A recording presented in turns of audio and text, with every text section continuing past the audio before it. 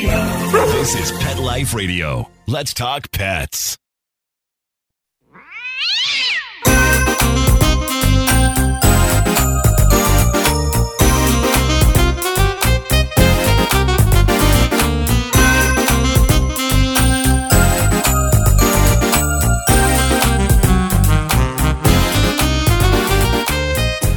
Hey, cat lovers! Welcome to 9 Lives with Dr. Cat.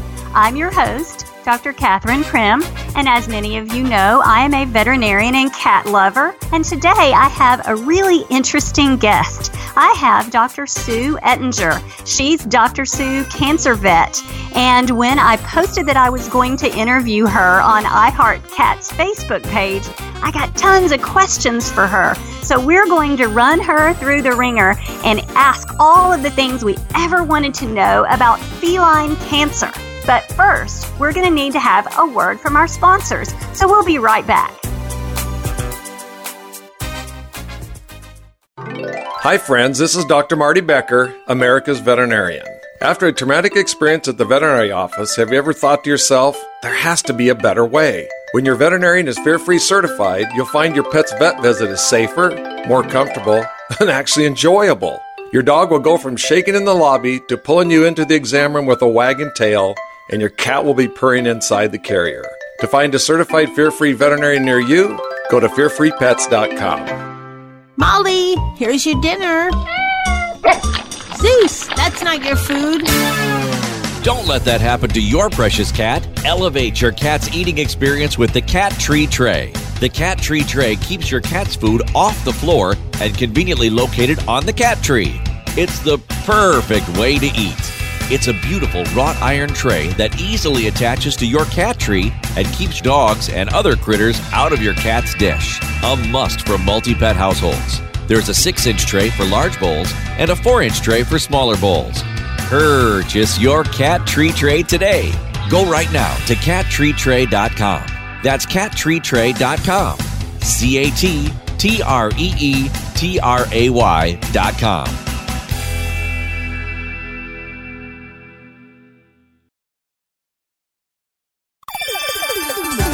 Let's Talk Pets on PetLifeRadio.com.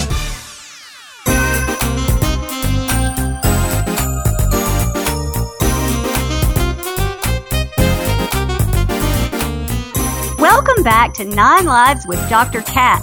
And as I said, I have Dr. Sue Cancer Vet with me today. Welcome, Sue. Thank you so much for having me. I'm super excited to spend today with you. Well, I am excited by the buzz that my question, what do people want to know about cancer in cats, all the response that prompted. And so I'm ready to just dive into some of the things that they asked. Let's do it. Okay, this one is really important, and a lot of people ask this.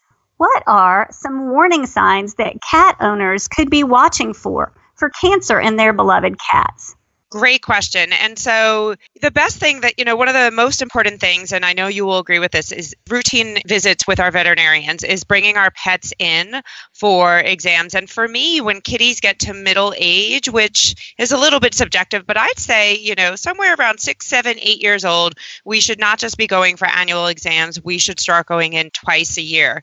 Why? One of the things we want to do is weight. My own kitty, and it wasn't cancer, but it was due to kidney disease, lost a couple of pounds. And I'm a veterinarian. My husband's an internist, a veterinary internist. And it's really hard when we're with our pets every day to notice if they're losing weight. So weight loss is definitely a sign. Cancer is not the only thing that obviously causes it, but it's definitely one of the big ones. So I think it's really important to get our pets in, get their weight, a good physical exam. And then we want to obviously be watching their behavior. Are they hiding more? Are they not as social? Sometimes that's a tip that they're not feeling well. Vomiting can be a sign of some of the cancers. And then the other real reason that I love a good physical exam is you need your veterinarian opening up your cat's mouth and, checking their toes and feeling their skin for lumps and bumps. So those are all the things that we can do. And then, at some point, hopefully we'll be talking about my lumps and bumps program, because it's really important for pet owners to be once a month, feel their cats from head to toe, head to tail, and, be feeling for lumps and bumps. And if we find anything that's worrisome, be our pet's advocate and get to the veterinarian and tell our veterinarians what our concerns are. Well, I think that it's a good place to put in my little plug that cats try to hide disease from us.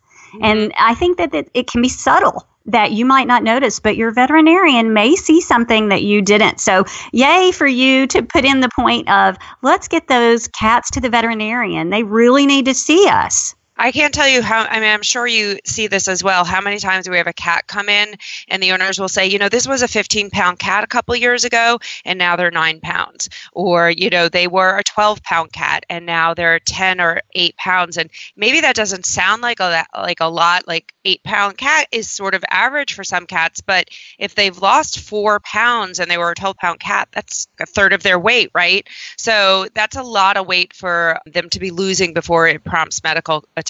And again, this comes from a place of no judgment, because I let one of my own kitties lose a lot of weight, because it's so hard when we're with our beloved pets day in and day out to sometimes notice subtle changes. And it was my mother-in-law who came over and said, looks really skinny, and you're like, huh?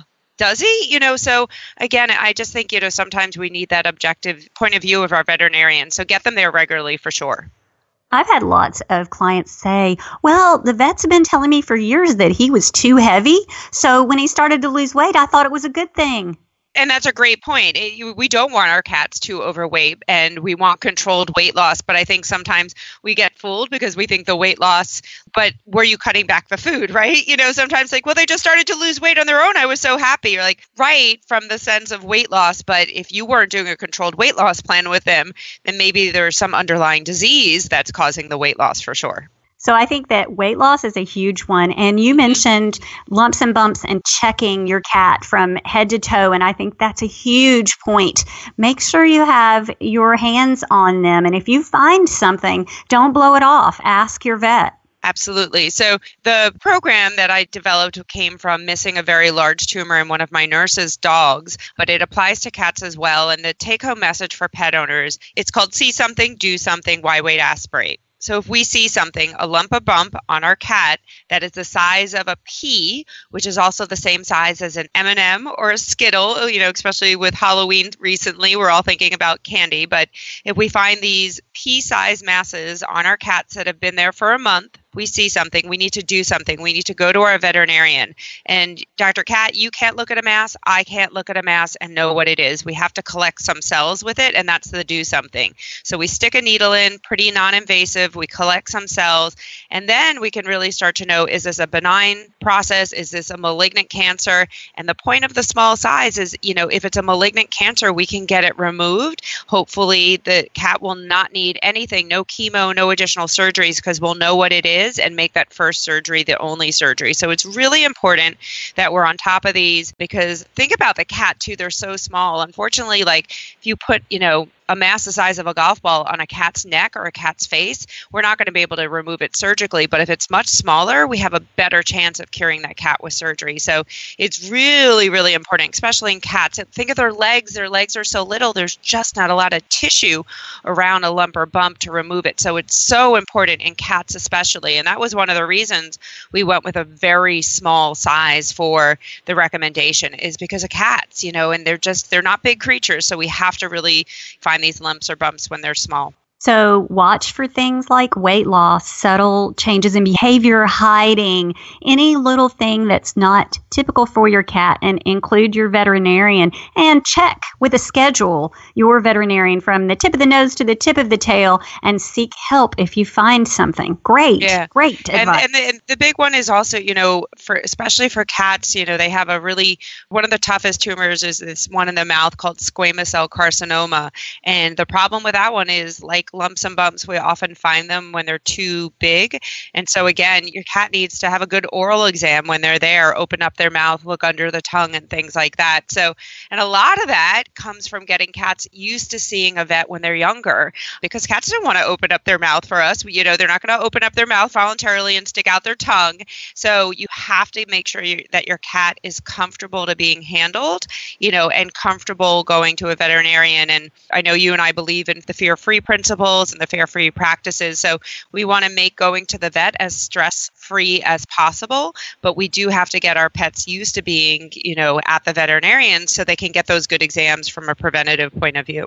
Yay. I'm glad you mentioned fear-free because that is a thing for me. And if we can make cats comfortable with us looking at them and not just see them when they're so sick that it's a terrible experience, that makes a huge difference in how long we have our cats. Exactly. Okay, so this was kind of an interesting question, and I've wondered myself. A viewer named Marilyn said, why does it seem like we see more cancer in cats now than we have in the past 50 years? What is your opinion on that? That is such a hard thing to really know for sure. And, a lot of that is there more coverage? Are we more aware? The reason it's a hard question to really answer is we don't know the real incidence of cancer in dogs and cats. And there's a couple of problems. One, we don't have a census. We don't know how many, so we don't have the denominator, right? The bottom part of that number. We don't know how many dogs and cats are in the population. So to really report that well, we would need a census like they do in people. The other thing is we would need to be reporting cancer on a regular basis and then tracking that over time. So you can go to like the CDC website and see really great statistics for lung cancer in people, colon cancer, and the different cancers. And then they break it down by different groups of people and things like that. So in dogs and cats, we don't have that. So we don't necessarily can't say, well, compared to 10 years or 20 years ago, we're seeing more cancer. I see a lot of cancer, but that's not a very scientific, assessment of it. But it does feel like we're possibly seeing more. We do know that some things have changed. For example, in cats with lymphoma, we have decreased the feline leukemia-associated lymphoma, but we're seeing more gastrointestinal lymphoma.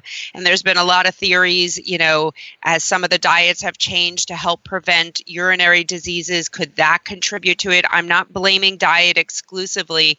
But again, we definitely have seen some trends in cancer in cats, but it's really hard. I wish I could say for sure. I would love to say, no, it's not true, or say, yes, we have the evidence it is true, but we don't really have enough facts to be able to say what's going on.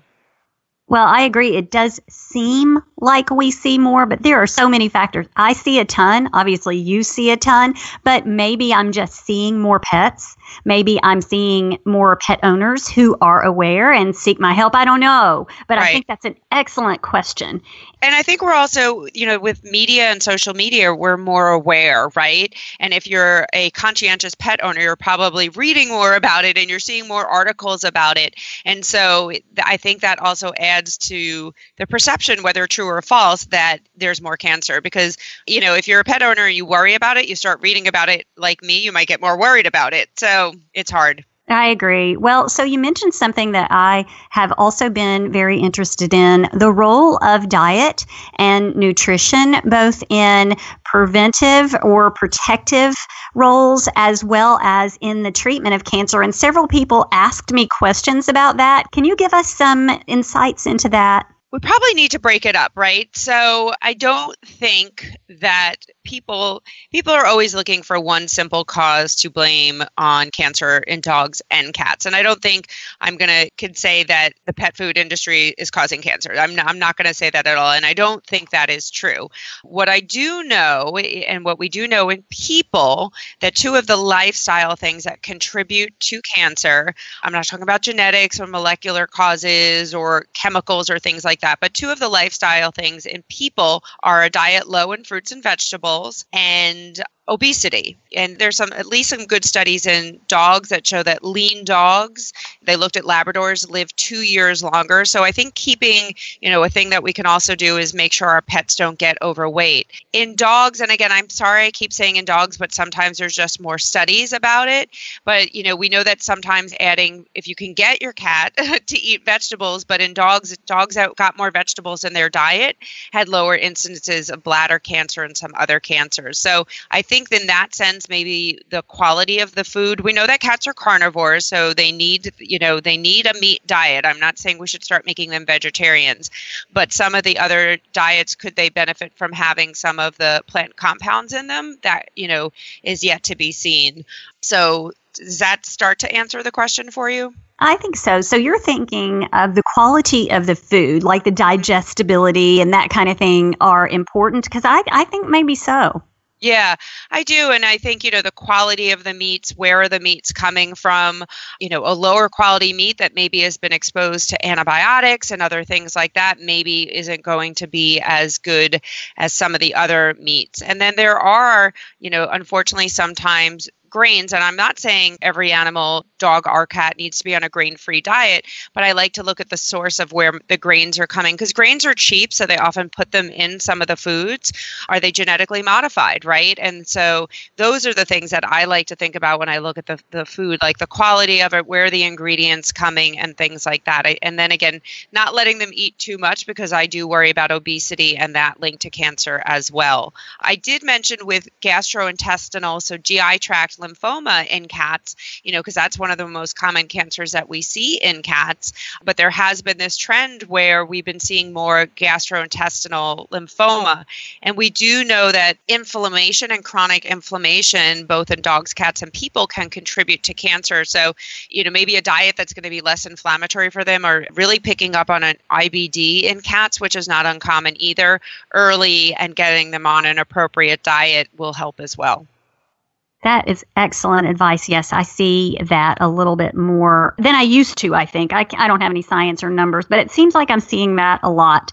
So I had some other questions that are somewhat controversial and sort of interesting. And even my friends that are veterinarians wanted me to ask your opinion on this about the safety of vaccines for cats. Yeah, so the reason, just so we're all on the same page that we're asking this, is, gosh, I can't even remember when we first started noticing what was originally called vaccine-associated sarcomas, right? So is that where we're going with this, you think, with this question? Yeah, I want to kind of start there, yes. Yeah. So we noticed, and the most common vaccines that cats typically get are rabies and feline leukemia. So that's where with vaccines, we first started to notice this association of tumors, connective tissue tumors called sarcomas. And they're pretty locally aggressive tumors, so they're very invasive. Again, going back to the see something, do something principle, if you find that lump or bump that's on your cat, we need to remove them early, because these tumors have, I always think of roots of a tree projection growing from the primary mass. So you really have to do quite a big cat surgery to remove these tumors. What we've learned over the years, and they've been really reclassified as injection site sarcomas, is that in some cats they have an overzealous, going back to inflammatory response to any injection. So you can see it from a steroid injection. You could see it potentially in some cats from an antibiotic injection. There was that flea medication on the market a bunch of years ago, maybe 7 years ago, for cats. The idea was that you were only giving it once every 6 months, and some cats got this sarcoma from that as well. So it seemed the incidence is reported to be 1 in 10,000. So not very common until it's your own cat. Then it seems like the incidence is at 100%.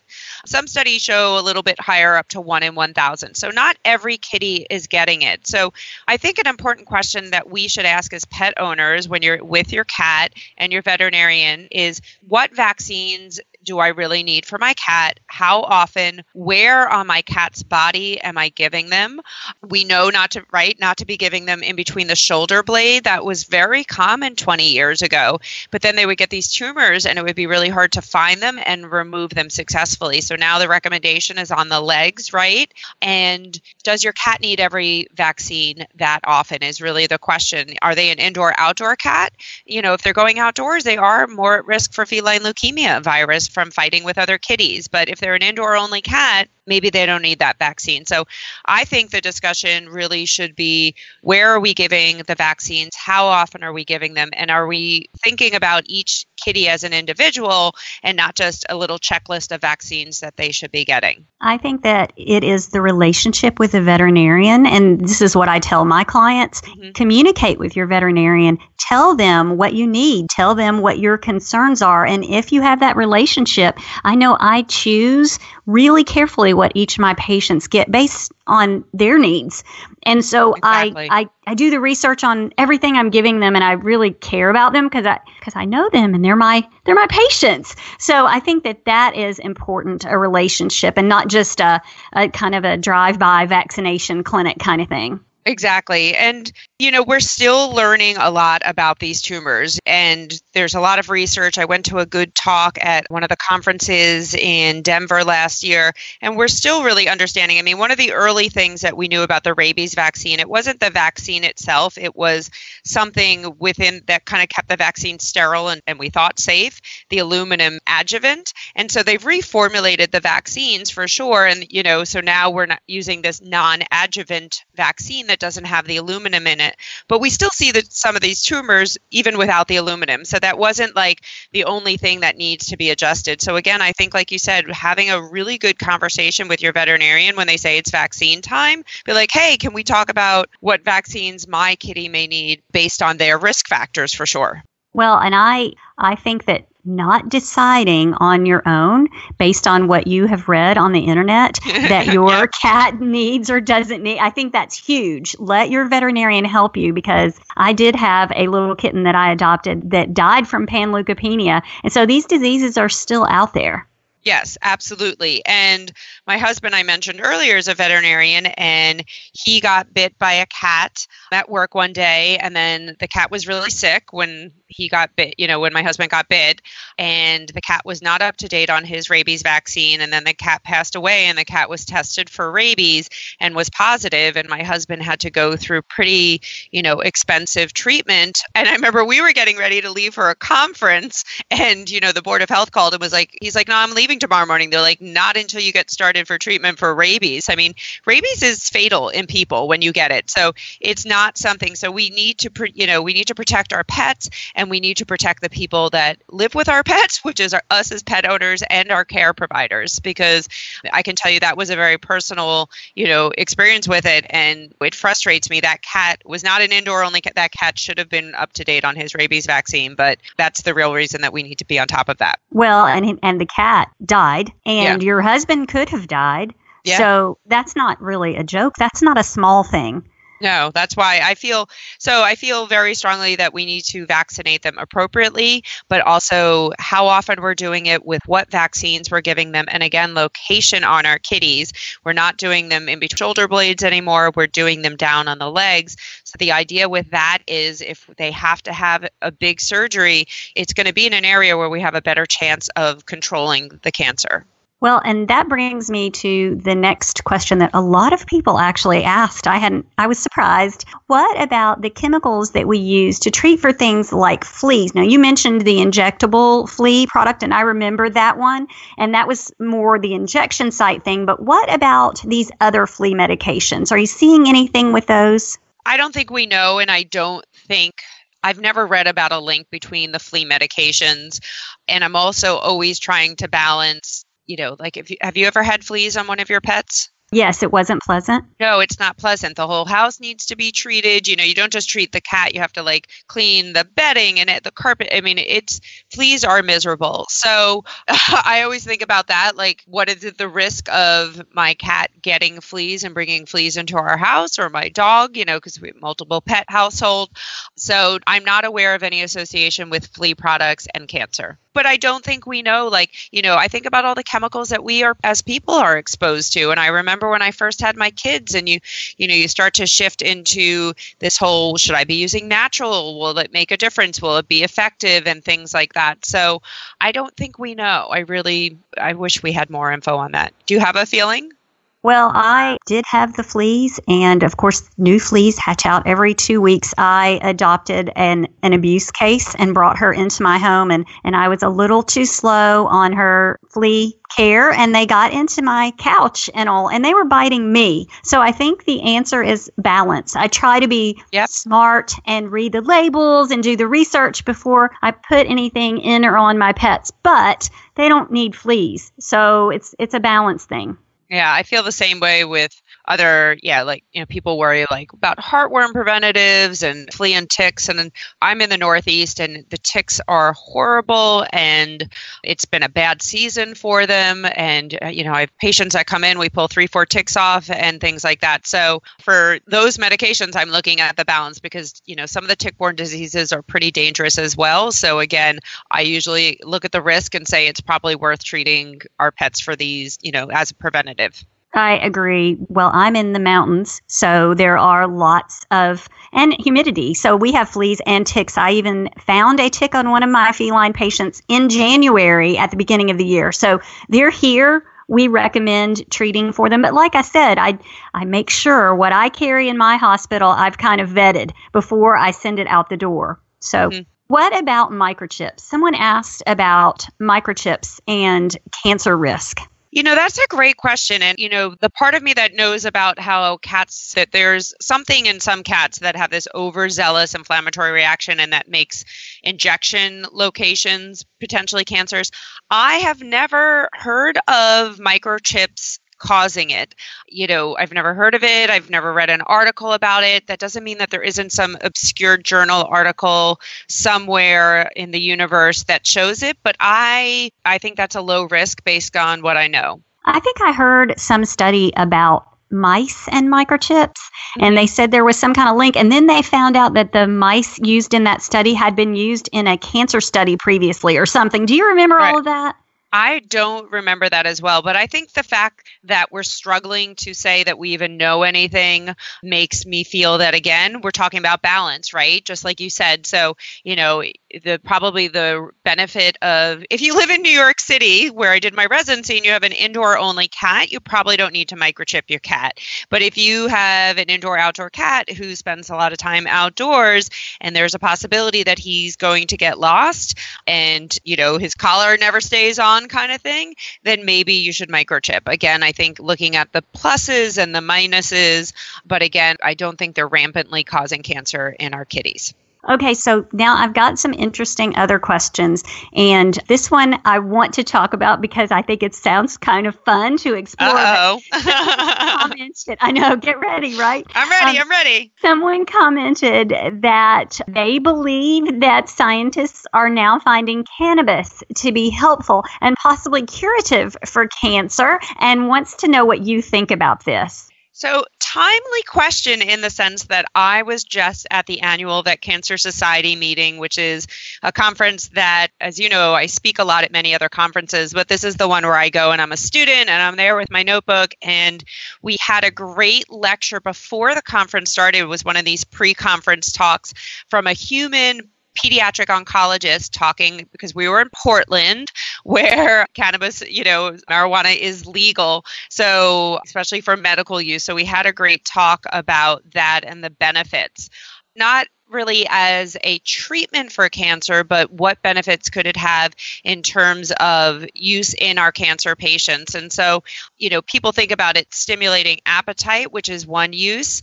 And then the other uses were for pain. And they use that in people, especially in children who have pain from their cancers and they're worried about them getting potentially addicted to some of the other pain medications, or finding that they can use cannabis to help with that as a pain medication and get them off some of the other pain medications. And then also potentially for anxiety, which I think might be a good use for cats, even the anxiety of coming into the vet office. In terms of whether or not we can use it to cure cancer, I think that's too early to say. But I have used it in a couple of cats because there's not a lot of great options for cats that aren't eating. So I've tried to use it in some cases where I was dealing with both pain and poor appetite.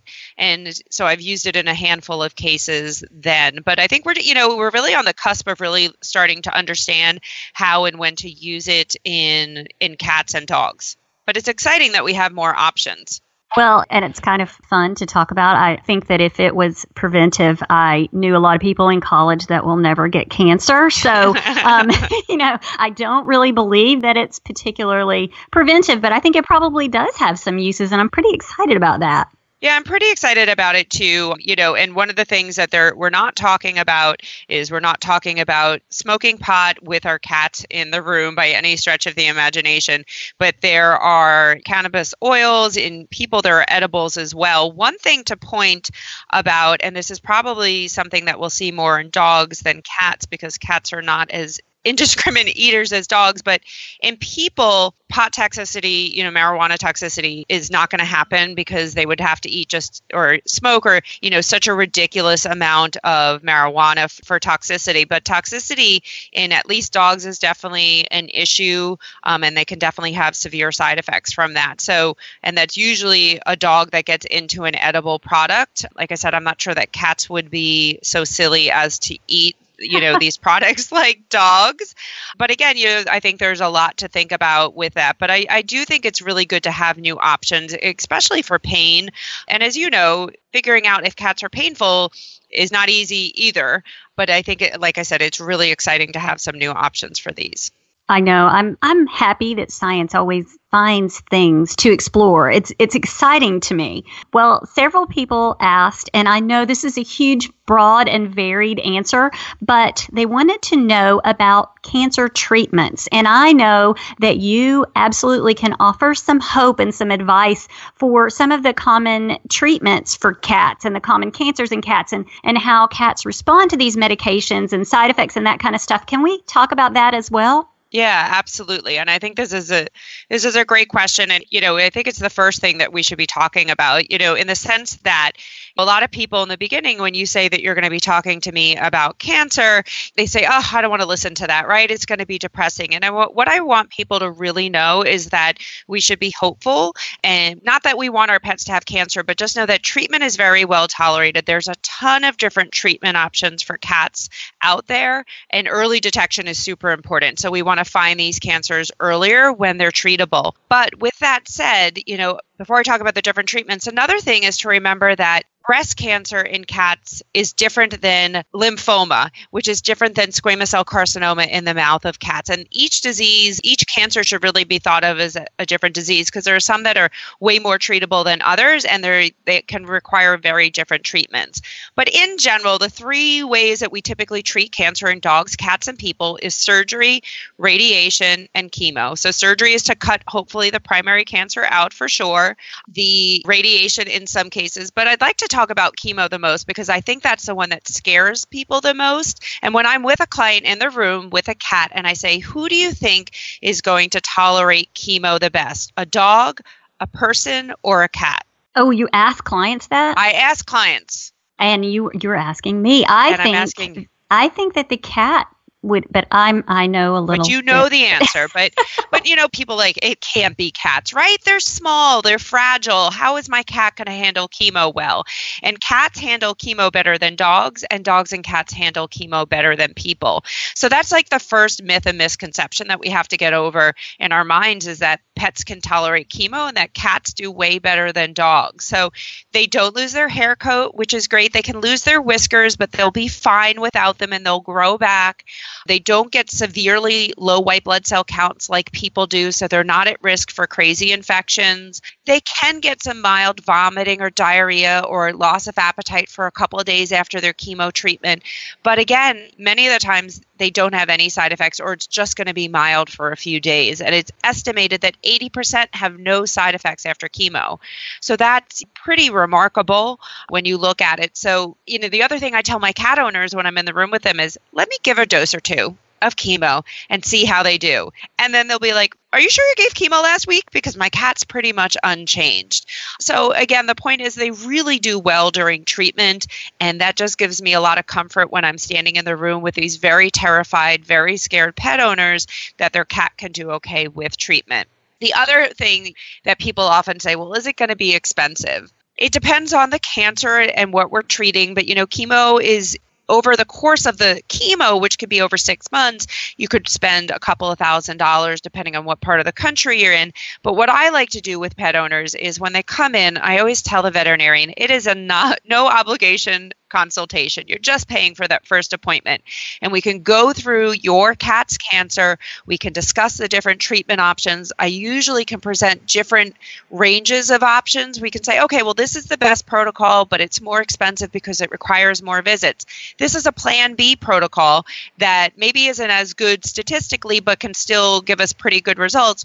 Or we can go into supportive. What can we do to support them nutritionally and pain medications and appetites and things like that? So again, people get scared when they come to talk about cancer that it's going to be crazy expensive, but hopefully we can provide a range of options for that family and find something that fits their budget and their time schedule. Well, and the quality of life, which is really the most important thing, is knowing that your cat's not in pain and knowing that you're addressing in some way is the best part. And I have to tell you, sometimes owners say, I'm so scared about treating, which is totally reasonable. And they go, and I don't want them to, suffer. Again, totally reasonable. But a lot of the times their cancer is making them feel unwell, and not treating them is going to make them feel unwell. So again, even if we're not going to go full gung-ho chemo or surgery, getting some supportive medications on there to make sure they're staying adequately hydrated and they're getting the nutrition that they need, and that do they need pain medications? Because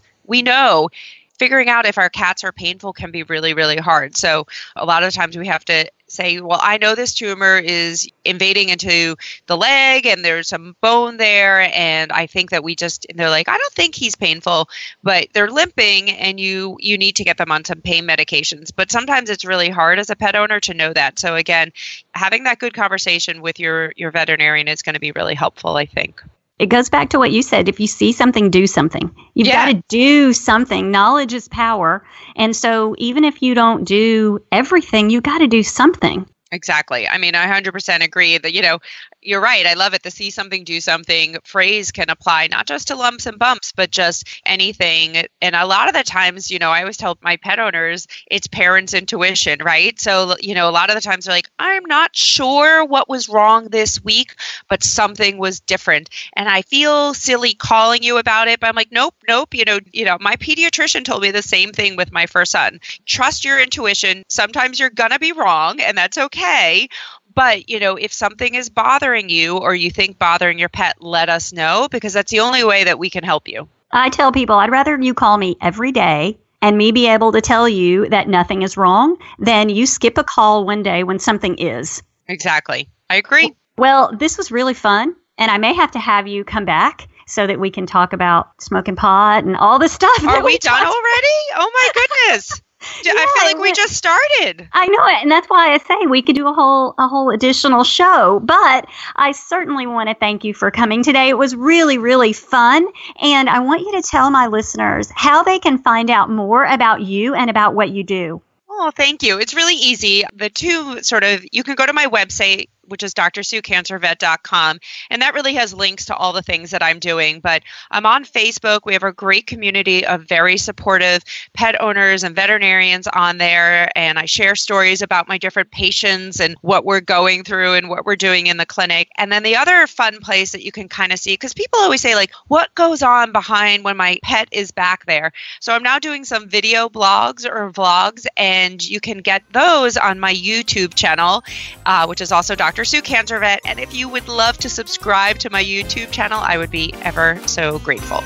Well, and for all of my listeners that already follow my Facebook page and all of my links and things, you can look in my likes because I already like Dr. Sue. So you can find her that way easily.